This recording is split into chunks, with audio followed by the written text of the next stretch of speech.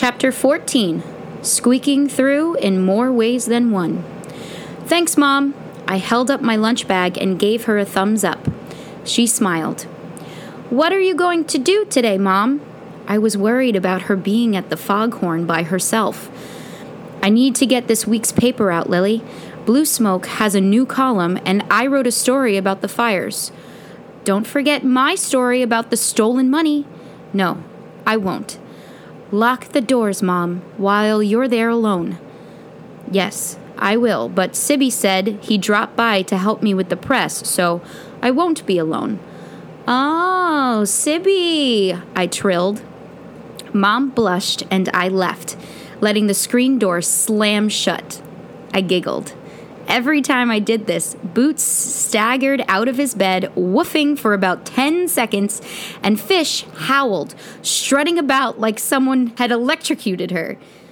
Lily, Mom demanded, hoping I'd soon stop this dumb trick on our pets. Bye, Mom. Ha, so Sibby's stopping by. I wondered about that gleam I saw in his eye. Good. Somebody cares about Mom, and I can't keep an eye on her when I'm in school. Homeroom looked normal. It was the first normal thing for me since the fire. Prayers were said, Pledge of Allegiance, and announcements followed. Lily Dawes, please report to the nurse's office immediately, boomed the intercom. This was not the voice of the student who usually made the announcements. It was Sister Superior. My stomach flipped over and my hands went ice cold. I gathered my books, fumbling and red-faced. The entire homeroom stared at me. Don't worry, I tossed back at them. They heard I found a cure for the common cold. The nurse's office was warm, unlike most of the classrooms. It was cheerful, with lots of plants and a bright blue curtain hiding the 2 beds reserved for headaches, cramps, and feverish students waiting for their ride home. It smelled like alcohol, but there was a hint of ginger and peppermint. Blue Smoke's herbal teas? Good morning, Mrs. Blue Smoke, I said, heart pounding. Lily, any minute Sister Superior will be here. Do you have the threatening letter? I want it back. I fished in my book bag, retrieving it, and handed it over. Sorry, I wasn't thinking. I lied. I never stop thinking. A second later, Sister Superior glided into the room under an aura of starch and ivory soap, keys and rosaries jingling to complete her officious image. Good morning, Sister. I dipped a brief curtsy, hoping she would be impressed with my courtesy. Behind her, Father Felix strode in, nodding to the 2 ladies, his gaze coming to rest on me. Oh boy, I gulped, starting an emergency Hail Mary. Father Felix started with, Lily, this is really important. Have you seen Janet? Blue Smoke pleaded, her voice catching on Janet's name. I felt my eyes widening to what I bet was my hairline. I just stared and shook my head. No, ma'am. Are you sure, Lily? This isn't some stunt you and your buddies are playing, is it? I haven't seen Janet. She mostly keeps to herself. Not because we don't try to include her, Father. She's a loner. I was beginning to feel angry. What did he mean by stunts and my buddies? Did he know about the Buccaneers? I stammered. Do you think that me and my buddies shouldn't be trying to find the money we raised for those city kids? Cool it, Lily, I said to myself, but boy, did he hit a sore spot. I'm sorry, Lily, but you are a natural leader, and it seems there's always something going on, sort of an undercurrent. He looked at me, head cocked, with a quizzical expression. Father, we came to you for help when the money went missing. You wanted us to offer it up as some sort of sacrifice. We couldn't accept that.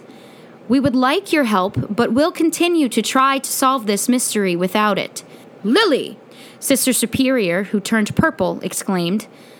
It's okay, Sister Miriam. She has a point. These kids put a lot of work into that fundraiser.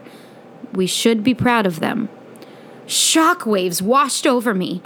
An admission of error. But even more stunning, this was a true gem. Sister Superior's name was Miriam. I was getting drunk on the power of possessing this information. The only other thing I needed to find out was if she had hair under that bonnet. I need to find Janet. Blue smoke cleared her throat and tapped loudly on her desk, bringing us back to reality. Do you have a picture of Janet? We could show it to the Beachies to see if they've seen her. One of my friends told me she sometimes sees her at the ferry dock. You could ask around there. Good idea, Lily. I knew you'd have something, Father said. If she's not found by tonight, I'm calling the tribal police, Blue Smoke said, face set in stone. I went back to class, and as the day progressed, the message to meet at the cave right after dismissal was passed to all the Buccaneers. This was too serious to lay low and play possum. Where's Ratchet? I asked as Wing, Bletch, and Snap, and of course me, trudged to the cave. Wing filled me in, saying, She said she was going to the ferry dock to take pictures so that we can identify the strangers, and she will also keep an eye out for Janet. Good thinking, I grunted as we climbed to the entrance of the cave. Okay, first, what did you see on the cave floor? We dropped into the second room where we found a bunch of food wrappers and some old homework sheets. They were from our math class, but no name. We'll have to do handwriting analysis. Ever the crime scene detective, Wing muttered sarcastically.